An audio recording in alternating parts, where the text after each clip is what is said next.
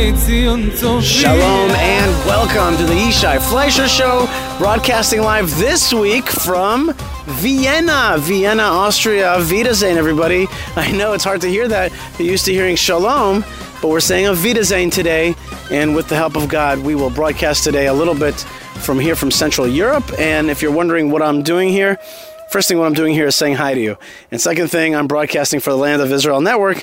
But if you are wondering what I'm doing here in Vienna, I'm on a media and fundraising seminar. I'm learning from this amazing organization called the Leadership Institute, who brought out right-wingers and conservatives from all walks of life, from all kinds of places from around the world. There's Muslims from Albania here.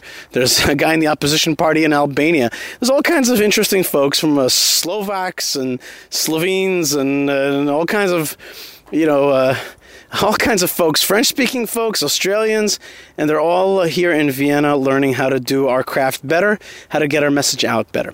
In any case, it is no doubt a little bit tricky to be in Vienna, and as I was walking to my hotel, I saw a plaque. Something caught my eye. I looked up and I saw the word Juden, and I looked up, and indeed, it's a school, and that school is where 500 Jews, Hungarian Jews, were interned.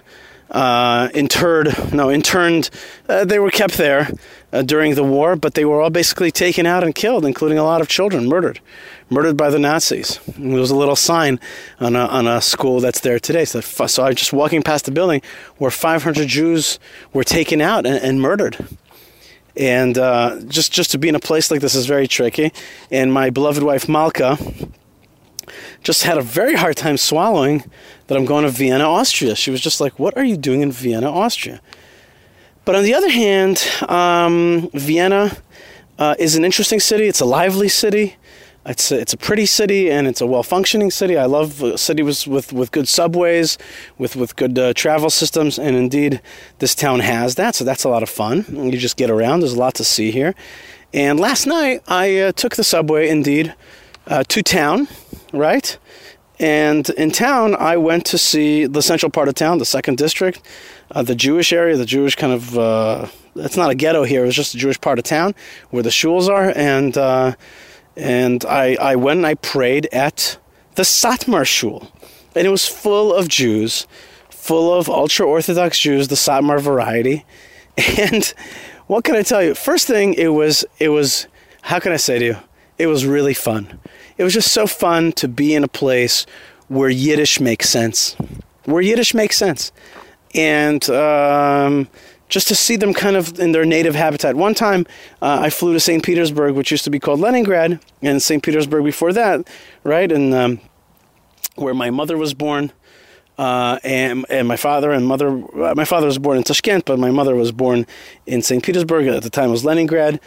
And I saw Chabad there, right? I saw the Chabad movement. And guess what? I never saw them in their natural habitat. They were so kind of perfectly fitting. What you kind of expect, what Chabad is kind of where their origins are. It's in Russia, right? And when you think about Yiddish, you're like, wait a minute, Yiddish is from German. And here I am in Austria, and even as I walk now, I could feel the footsteps of the past. I could feel the Jews as they used to live here, and not so far away from here is Budapest and other important European capitals, Prague. It's really not so far away from here. And this was also the seat of the Austro-Hungarian Empire, and so it's a city of empires. Also, you could feel that it was the seat of something once upon a time, not so long ago, really. And Freud is from here, and Herzl is from here. And the composers, Mahler and Schoenberg, all kinds of important folks, Jewish folks, are from here. And there's a lot of history in this town. So I'm in the Satmar synagogue yesterday, and you're probably thinking to yourself, so I put up a picture on my Instagram and my Facebook page also of me praying at the Satmar synagogue. And some people wrote to me saying, like, how could you possibly, pray with folks who are against the very values that you believe in, which is the return of the Jewish people to the land of Israel? So the first thing is, sometimes I can give you an intellectual answer, but the emotional answer is I felt right at home. I felt right at home to be with the Satmar in Vienna. What does it mean at home? It's not my home, but I felt fine. I felt really good. And I wrote down a few thoughts about why yours truly, your friend Yishai, would feel good in a Satmar synagogue in Vienna. First thing is that we have to understand that the process of return to Zion, Shivat Zion, this period that we're living in, the great ingathering of the exiles, was, on the one hand, a movement that had, like all movements, intellectual movements, had roots and had beginnings and actually was always alive in the Jewish people, the will to return to the land of Israel.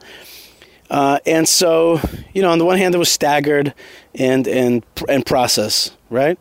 But on the other hand, it was very quick. The changeover from diaspora life to a serious, full-blown Zionist movement really happened in the wake of the Holocaust. And so a world was destroyed and a world was born. So, it's a little bit like Lahavdil. I don't know why I just thought this thought, but it's a little bit like Rachel, right? It's like the birth of Binyamin, the first Jew to be born in the land of Israel, and yet it's the death of our mother, Rachel.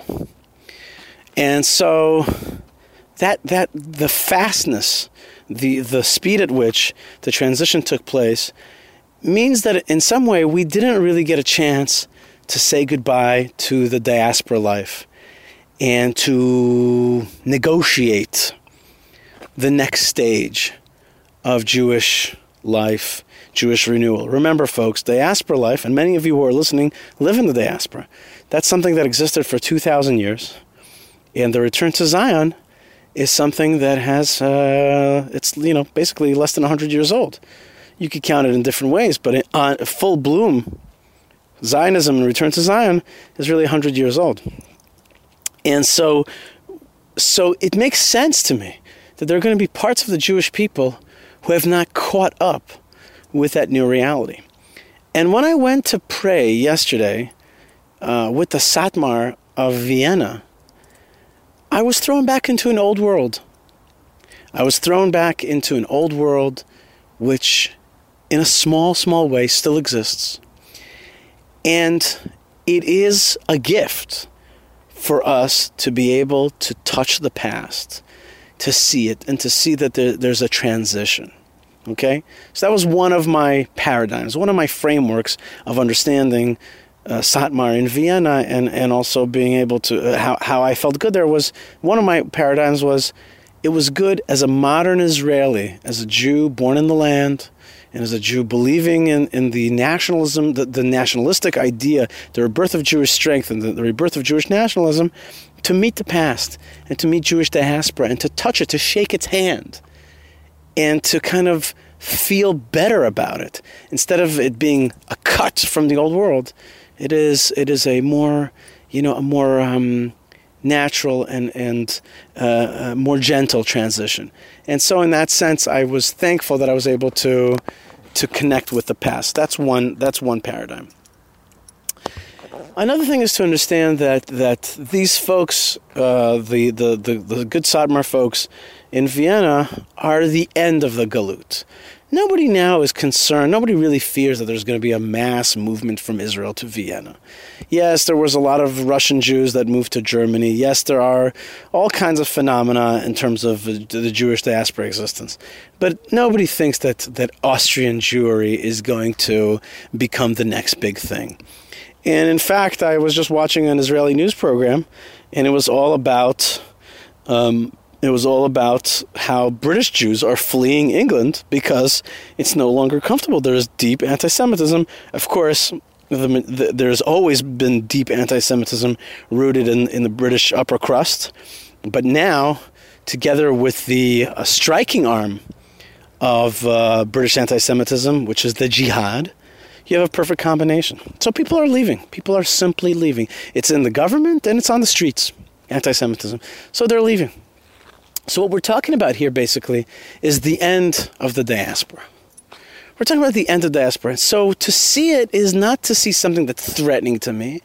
It's almost like, wow, I've walked into a museum. Now, you may wonder, what about the actual people? Because people aren't a museum. People are real people. Yes. But you know what?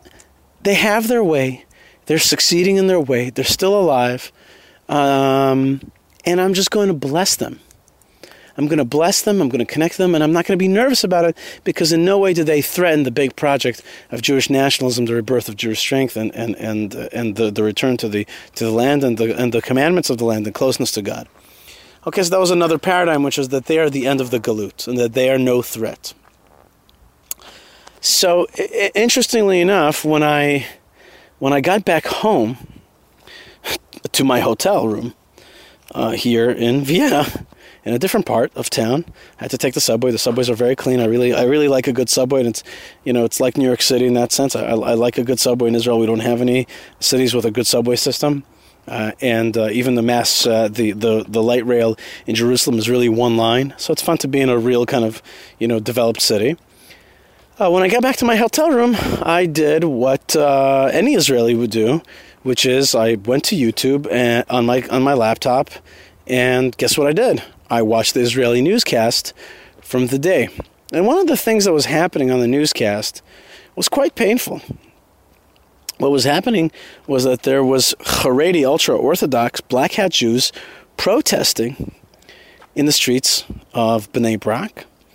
And the police was reacting to their protest that they were blocking streets with these water cannons coming from a water cannon type vehicle, and even personal water cannons that are being carried on people's backs, and they're being spritzed mercilessly. Of course, they're not getting, it's a non-lethal weapon, but it is an unpleasant thing. And on the other hand, they're also acting unpleasantly towards the police, and they are out there decrying the imprisonment of one young yeshiva bacher who was supposed to go to the army, was drafted, but somehow he didn't reply properly. I don't know exactly the details. The bottom line is that there's a ton of ultra-Orthodox Jews sitting on the ground, blocking traffic. Police are spritzing them, all about going to the army. And basically, instead of being here in Vienna, where they're kind of in their natural mode, they're in Israel. And they are at a completely different speed than the speed of the state of Israel, right? They're not in a place of Jewish nationalism. In their mind, they're all in the galut, in the exile. And moreover, they're not into Israeli culture. They're not buying into the media. I don't mean media exactly. I mean they don't buy into the look and feel, into the package, into the marketing of the state of Israel. It's just not their brand. That's the way I understand it. I understand in terms of branding. It's like it's not their philosophy, it's not their branding, it's not their media. They have created their own branding, their own media, their own consumption of entertainment for children and all kinds of stuff like that. They don't read our papers, right? They don't read the regular Israeli papers, and they're in a different speed and different time. And I saw in Israel, and it was so obvious on the television what a mode of conflict they're in, and how they're trying in their mind to resist, in their mind, this juggernaut of the state of Israel, taking them out of their Vienna.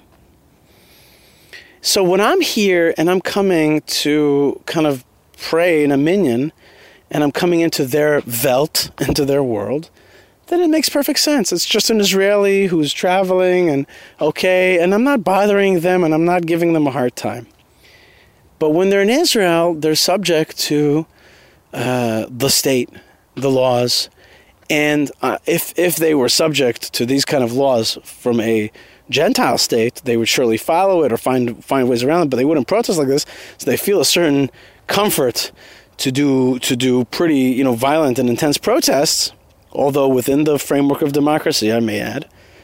On the other hand, to see Jews fighting like this because of the privilege of being able to fight like this is very, very unpleasant. And to me, it contrasted so powerfully with me being just a few hours, an hour or two beforehand, in a synagogue in Vienna with these very same people.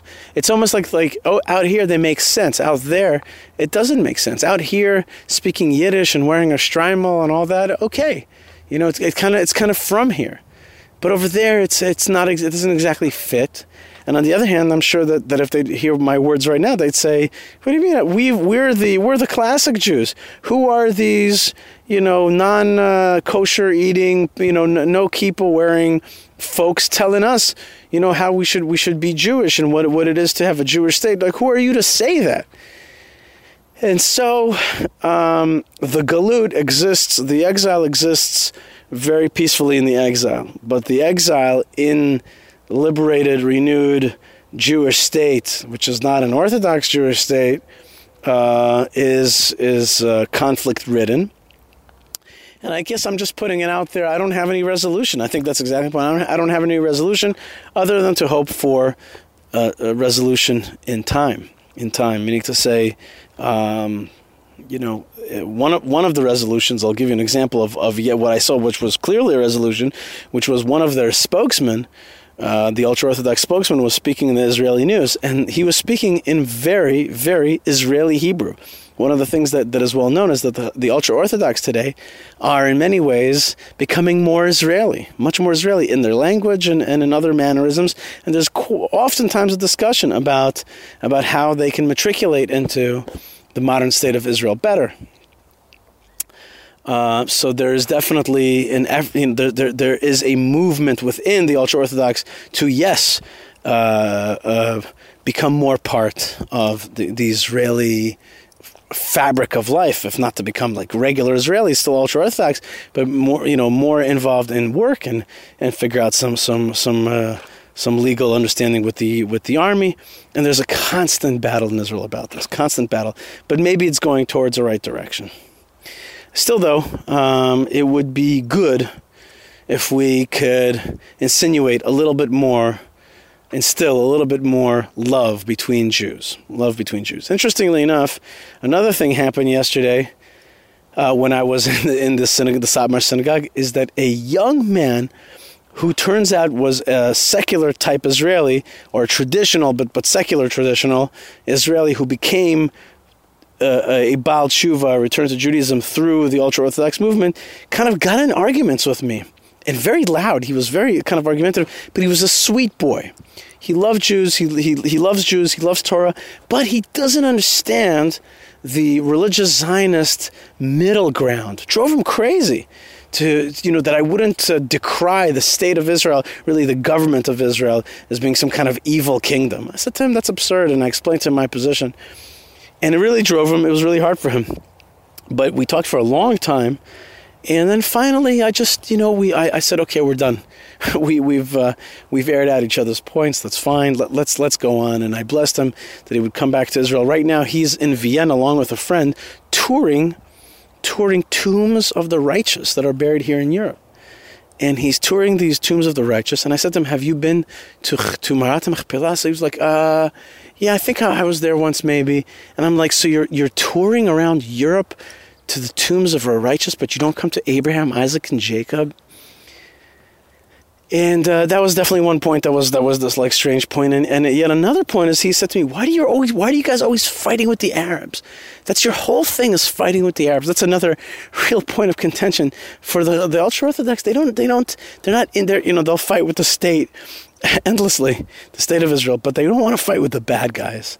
They don't get that. They don't get that mode. And again, it's a part of a different speed. We're running at different speeds. Like, you have a bicycle. Well, which gear are you at? And they're just at a totally different gear, like on the other side of the spectrum. And so we had a long discussion, and then I came back home, and I saw that fight on the news, and that was pretty intense. Let's go on just for a second to actually bring it into the Torah portion itself. Now, the Torah portion actually deals with an issue which impacts this whole question. And this whole Torah portion, which is called Re'eh, which is in the book of Deuteronomy, in its chapter 11, verse 26. Guess what this Torah portion is all about? just to kind of get in between my being here in Vienna in the Satmar synagogue and the video that I saw on TV. What gets right in the middle of that, it's Parshat Re'eh. And what does Parshat Re'eh ask of us? What is its main single message? Can you boil it down to one word? Can you boil it down with the whole Torah portion? And it's a long one. It's a long Torah portion. There's one theme running throughout the whole Torah portion. It's very simple. It's the temple. The temple. The temple, first it's the tabernacle, and then the temple, but it's serve God in a central place, a place that will be known to you later. That place is going to be Jerusalem. Serve God in Jerusalem on a national level. And that's what's, to me, really kind of the answer of what we're talking about. There's a tension here between the ultra-Orthodox camp, which is saying, what's their one word? They have a one word, and their word is Torah. Torah, Torah, Torah. Learn God's will. Do mitzvot. Torah, Torah, Torah. What is the religious Zionist and also the secular state? What is it saying? What is its one word? Nationalism. Jewish people unite. Come back to our land. Build up our land. Have Jewish strength. Serve God as a nation. What is the middle ground between nationalism and Torah? Where do those things collide? They collide in the temple. They come together in the temple. They harmonize and synthesize in the temple, right? On the one hand, it's about service of God. It's Torah. But on the other hand, it's a national service of God, right? It's a national service of God where you have a Kohen Gadol who will do things for the nation, and where the nation will come at certain times together. Not into their small shuls and small temples, but into the temple, right? Come together. Come together. So that is the operative theme of this whole Torah portion. And maybe that is the solution to the quandary, to the tension between the ultra-Orthodox and the Galut and the Torah and this time that we're living in, which is the temple. And there's one key verse which is so beautiful. By the way, I just want to take a pause for a second and just tell you, I'm just walking around here in Vienna as I'm talking to you, and I want to cry, and I'm not. I can't even. There's no words exactly. I just know that so much of our people's story is here, and there's so much pain. On the one hand, some pain, tremendous pain, and on the other hand, also tremendous beauty. And Vienna is also a place where another thing flourished, which is Jewish genius. Not specifically the Torah genius. I don't remember that it's known as a great Torah town, but the other side of the Jewish genius, of music, of creativity, of captains of industry, of philosophy, of psychology, of Zionism. It was also here in Vienna. And so I feel it all. It's all so mushed up, and I'm walking around in just such a Viennese type scene. And I want to also take a pause and plug something, which is that I was turned on to Vienna from one movie, which if you've been listening to my show for a long time, you know that I've done a few shows on this topic, and that is a woman called Woman in Gold, or Lady in Gold. I don't remember. One is the book called Woman in Gold, one is the movie called Lady in Gold. I don't remember. But Woman in Gold or Lady in Gold, and it's an incredible movie about a Klimt painting. One of the great Austrian artists, Klimt, one of the great Viennese artists, who is a national treasure here in Austria, but at the same time was owned by a Jewish family, and this painting was expropriated. Not only was it owned, but it was basically drawn. It was basically painted at a request at a payment and request of a Jewish patron. So it wasn't just purchased by Jews. It was commissioned by Jews, and this painting was taken by the Nazis, expropriated.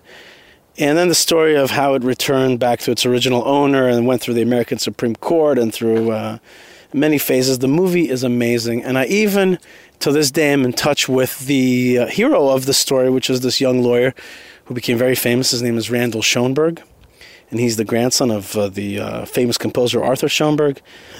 And I even wrote to Randall and said to him, "I'm here in Vienna. What should I see?" And it's very, very. Let's put it this way: like, my family's not from here, and I didn't really have a connection to this place. But the movie moved me, and I highly recommend it for all of you. I highly recommend it for everybody. And then to be here and to see how accurate that movie represented the spirit and soul of this town, just fabulous. Just really fabulous. Anyway, end of segue, and back to the Torah portion. There's a key phrase in the Torah portion. It's all about this phrase. It's all about it, okay? And the verse is in chapter 12, verse 5. Ki im el hamakom asher yivchar Hashem Elokechem. It is but for the place that God will choose. Mikol shiftechem, from amongst all your tribes, lasum et shmo sham, to put his name there. Leshichno tidrashu. You should, let's see how they translate it. You should seek out his presence. Ubata shama, and you should come there. Leshichno tidrashu, uvatem shama. You have to seek out. Now, the word lidrosh is an amazing word, right? A rabbi will give a drasha. But in Hebrew, the word drisha is a demand. A beit midrash is where you it's a study hall, but it's where you, in one sense, you demand something, but on the other hand, you also solve something or look into something, and you do a. So on the one hand, you can say in Hebrew, you could say drishat tashlum, which means a demand of payment, but on the other hand, is like lidrosh velachkor, means to like investigate, right? I have one of my favorite phrases is on the Musaf of holidays. It says Tovu meitiv hidaresh lano. Good God, oh good one, good of goods, hidaresh lano. Reveal yourself to us. Let us be able to find you. Meaning to say, give us the strength to seek you and find you. Give us hidaresh lano. Let us find you, but not in an easy way. Let us kind of seek you out, but let yourself be found. And that bespeaks of what God is. And I'll tell you something about God, which a lot of times people don't talk about. He's invisible. He's invisible. And that's just one of his qualities, is that he's invisible, right? But a Jew, and a lover of God, he's able to lidrosh et Hashem. He's able to seek out and find Hashem. L'shichno tidreshu. That means that for his resting place, you shall demand it. You shall seek it out. You shall try to find it. And that's exactly what we have to do at the temple. That's what David did. David sought out the place, which was Abraham's... where he sacrificed the Akedah, the binding, where he almost sacrificed Isaac. So that was a special place. It was known, but it got lost. But guess what? Samuel and David, they sought it out. L'shichto tidreshu uvatem shama. You should seek out his place, his resting place. But listen to the word l'shichno. It's also his presence, the place where he wants to rest his presence. Uvatem shama, and you should come there. And this is true about the Temple Mount, and it's true about Jerusalem, and it's true about the land of Israel. Yes, we need to seek out the resting place of God. And that is the big difference between the period that we used to be in and the period that we're in now. We're in a period of seeking him out. We have to understand that we're in that period of seeking him out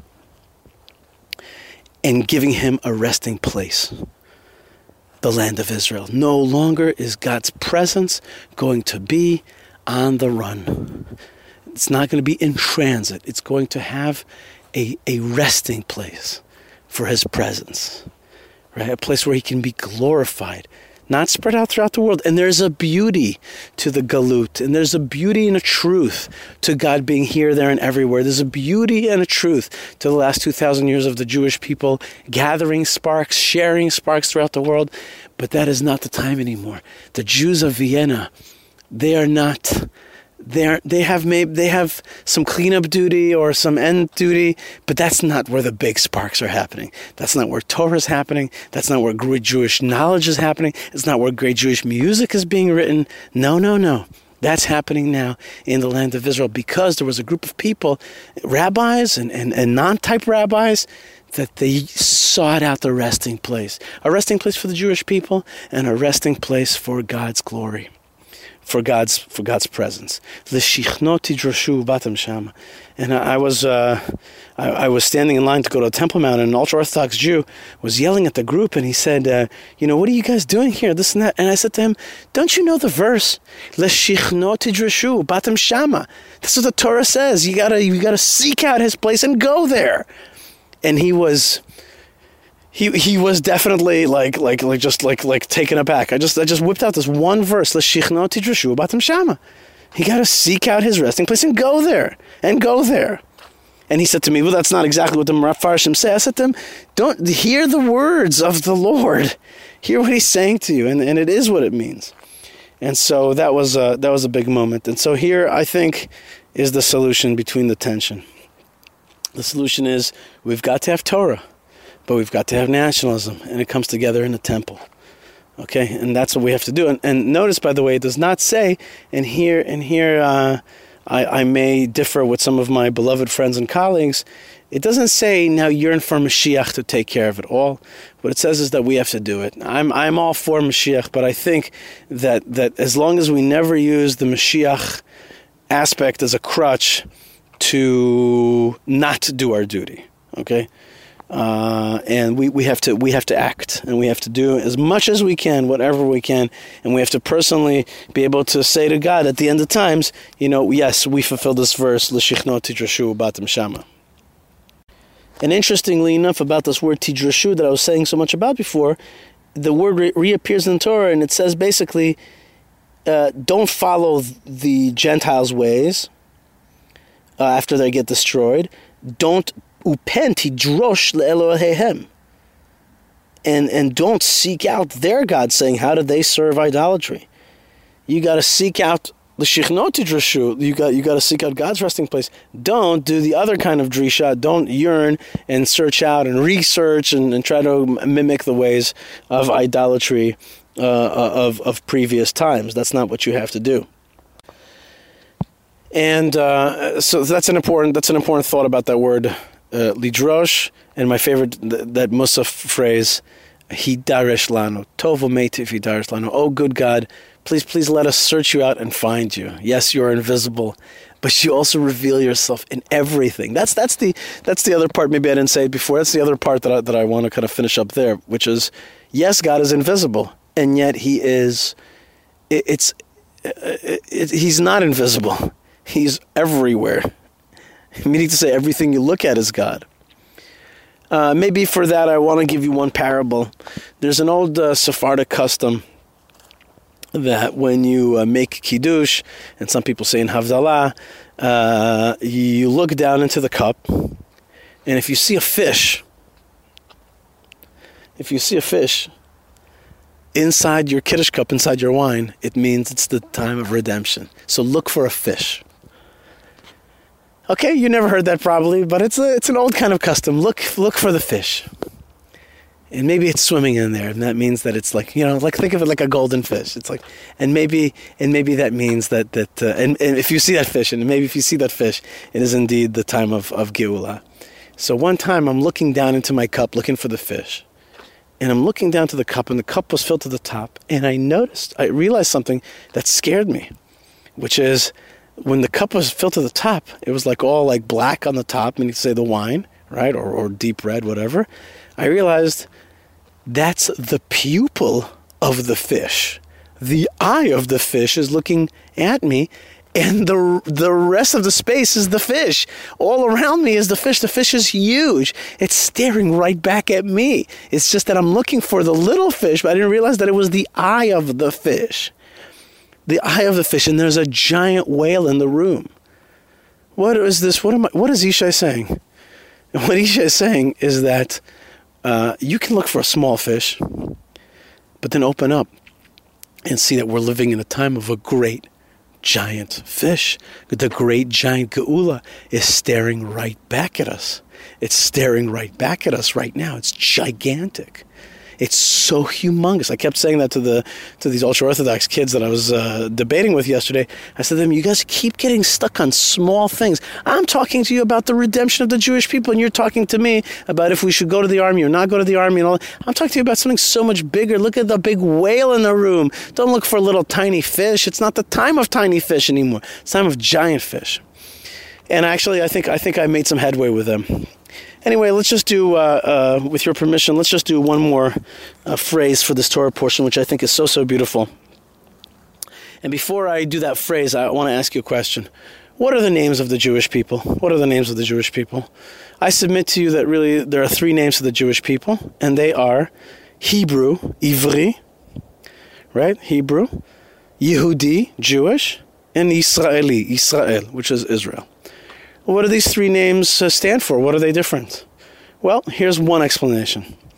Our hardware as Jewish people, a person born of a Jewish mother, the hardware is that we're Hebrews. That's our ethnicity. We're of the Hebrew ethnicity.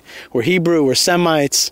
But when I say Hebrew, I'm talking about the hardware of a Jew. And when a Jew is alone by himself on an island, and let's say he doesn't know one stitch of Judaism, he's still a Hebrew person. He or she is a Hebrew person.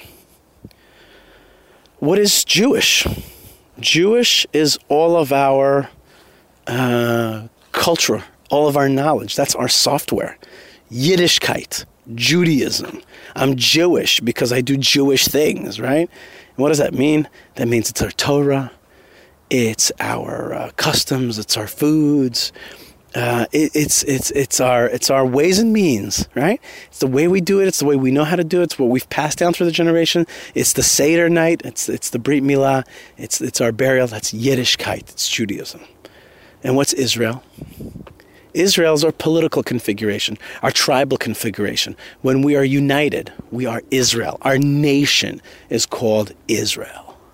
Together, we are Israel. Our Voltron, when we get it all together, all those different lions, the 12 lions, when they form that giant Voltron, that's called Israel. That's our super name.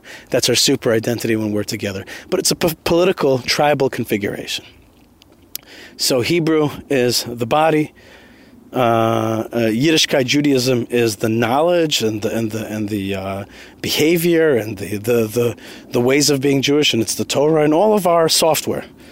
And Israel is our political configuration when we're all together. Now check out this verse, which is chapter 14, verse 1. It says like this: Banim atem laHashem Elokechem. You are children to Hashem your God. Lo tidgodedu. Do not cut yourselves. Do not make a bald spot between your eyes for a dead person. Lo titkodedu v'lo tasimu charaka bein einechem lamet. Don't make a bald spot between your eyes. Don't tear out your head for the dead. Why? Ki am kadosh ata la'Adonai Elohecha. You are a holy people unto Hashem your God. Ubecha bachar Adonai lihiyot lo le'am. And Hashem has chosen you to be for him a nation. Liyot lo le'am zgula, to be a holy, special nation, a chosen nation, an able nation. Mikol ha'amim, from all the other nations. Asher al pnei adama, he has chosen you to be a separate nation for him, a capable nation for him from all the other nations on the face of the earth. Now, let's plug in the formula that I just said before about the three names. Check this out. Banim atem laHashem Elokechem. You are children to Hashem your God. Children. You have a hardware. That's because you're Hebrews. There's an element of you are children unto God. You're just a child, right? You're born, but you're born without all the software, without all the knowledge. You're a child unto God. That's what I mean when I say Hebrew. So you're children unto God. And it says don't tear out hair, basically, between your eyes for the dead, which means that you're children unto God, not children unto just flesh. God knows your spirit and your body. He's given it to you, and if we die, we have a share in God above. So we can't allow ourselves to get too ensconced in this worldliness. So we have to always be one step in connected to the other world, to the ethereal world, and not to be too brokenhearted over the dead. But in any case, you are children unto God. That means you have a hardware of being born. The next part, Ki am kadosh ata Hashem Elokecha. You are a holy people unto Hashem your God. Ubecha bachar. Okay, and he chose you, so you're holy. What does holy mean? That's the knowledge. That's the Torah. How are we holy? How are we holy? Are we holy just because Jews are holy? No. Jews are not just holy because they're just holy. They're not just like a better folks just because they're, or special folks just because of who they are. Maybe there's an element of that, but the essential element is you have to keep the Torah. That's what makes you holy. Your Yiddishkeit is what's going to keep you holy. So first, be a Jewish body. And the next thing is be holy. Keep the Torah. Ki am kadosh ata Hashem Elokecha, right? You are a holy people. And that's your Yiddishkeit. That's your Judaism. I've taught you how to be holy. I've given you the Torah. In the last part it says, Ubecha bachar Hashem liyot lo le'am zgula. Hashem has chosen you to be a holy nation. That's Israel. That's Israel. Mikol ha'amim, from all the nations, but also for all the other nations. Yes, you're a Hebrew person following Yiddishkeit in the land of Israel. That's called Yisrael. And that's why, and I bring it all back now. I bring it all the way back to the beginning. Sometimes people say to me, Yishai, the battle in Israel is between the Jews, people who believe in Torah, and the Israelis. That's the people who believe in the nation state. And of course, they say, Yishai, what are you? Are you Jew or Israeli? Meaning to say, don't you prefer God's law to man's law? And I say, that's an interesting discussion, but I completely disagree with the names that you're using to describe this. Because to me, Jew is not a higher name than Israeli. Because to me, a Hebrew person practicing Judaism on the land of Israel is called Yisraeli, Yisrael. Okay, Israel. And that is the highest form. So if you ask me, am I a Jew or an Israeli? I say, my God, we were Jews for the last 2,000 years. Now give us a chance to be Israeli, to be that full identity, that super identity. I don't want to go back to that. So of course I'm Israeli more than I am Jewish, because the word Israeli encompasses all that. And that's why, by the way, I also add one more thing. Let's say we have minorities living amongst us. Is there such a thing called an Israeli Arab? I say, no, there is no such a thing as an Israeli Arab. There's an Arab with Israeli citizenship. Okay, but Israeli? No, that's a word I can't give you. You can't be Israeli. You could be a citizen of the state of Israel. You can be an Ezrach Israeli. It can be a lot of things. There's a lot of ways to say it, but I'm not going to give you that name Israeli. Just like a Jew living in Arab lands isn't really an Arab. Okay, it's not. It's an ethnic, religious, cultural identification, and it's not to be given away, and it can't be given away to anybody else. There is no Israeli Arab. There's no Israeli any other minorities. Sure, they have the citizenship of the state of Israel, and I'm not taking that away from them. Okay, as long as of course they don't act seditiously. In any case, my friends, those are some of the thoughts about the tension between exile and redemption, and we're in that moment. We're in that moment between exile and redemption. We're right somewhere in the middle, or maybe already a good long way towards full redemption. And we have to pray and we have to act for that redemptive period. I think the last show I said I don't even like the word redemption so much. I don't understand that word so much. Even the word geula, sometimes it becomes too ethereal and too ephemeral, and I don't understand it exactly. We know what we have to do.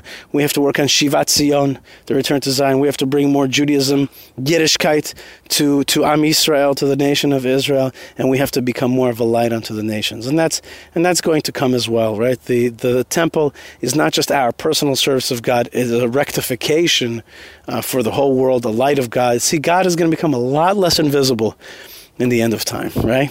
A lot less invisible. That doesn't mean, by the way, that He is going to become less invisible. It just means that our eyes will be able to see Him because He's actually everywhere. That great fish is everywhere. I want to thank all of you out there for being with me. I miss you. I miss Eretz Yisrael. I miss beloved Malka. I miss Rabbi Mike Foyer. And I'd love to hear from you. So write me an email, yishai@thelandofisrael.com. And I want to do a shout out to the Jewish community of Hebron, which I love very much, and I have the great honor and great privilege to work for Avraham, Yitzchak, and Yaakov, Sarah, Rivka, and Leah, or as I prefer to say, Avraham and Sarah, Yitzchak and Rivka, Yaakov and Leah. And I have a great merit to urge you, to help you, come to visit Hebron. So please do come visit Hebron. Check out hebronfund.org. We have fabulous tours with the great Rabbi Simcha Hachbaum. So please visit us, hebronfund.org. And I want to thank also the Land of Israel Network, which is just such a fabulous network. That's what it is. It's a network. It's a network of people. It's a network of podcasts. And it's a network of great light from the Land of Israel. So that's the Land of Israel Network, thelandofisrael.com. Thank you very much to Ari and Jeremy for starting this network. And I also want to push and promote and put in your mind the idea that this is the time. Now that we're just about to enter Elul, this month of Anila Dodi V'Dodi, I want to be closer to you, my beloved God, and God wants to be closer to us. It's time for you to put on that tchelet, buy it for your children, buy it for yourselves, and connect to this amazing mitzvah of a different period, a different time, the big fish period, right? So please check out tchelet, Tekhelet. Come to that site, get the blue string, be a true blue Jew, and really connect to that as well. Connect to this period because that's revelation of God's secret knowledge in our time, which is the Tchelet, and it's real. It's serious stuff. That's it, folks. So from Vienna, lots of love, lots of blessings, lots of strength, and let us get together. Let us get together. You know what? There's one more bridge. I said that the big bridge between Torah and nationalism is the temple, but as the great Rabbi Klatzko said, he said, if you put an arrow through the center of the most holy country in the world, which is the Land of Israel, and the center of the holy city, which is Jerusalem, and the center of that, which is the temple, and the heart of the temple is the Holy of Holies, and the heart of the Holy of Holies, if you put an arrow through it, if you put a needle through it, you'll be right in between two cherubs that really show the love between God and Israel, and really Israel and Israel as well. And so the other bridge between all these tensions is simple, plain old love. We have to have a simple faith and love of God. We have to have a simple faith and love of Am Yisrael. That is the great healer. All right, folks, so lots of love from Vienna, and we'll see you Be'eretz Yisrael in the Land of Israel next week, B'ezrat Hashem. God bless you. Stay tuned, stay strong, stay connected, stay part of the story wherever you are. Roar up to God and say, I see you, God. I see you everywhere I go. Lots of love, blessings, and shalom.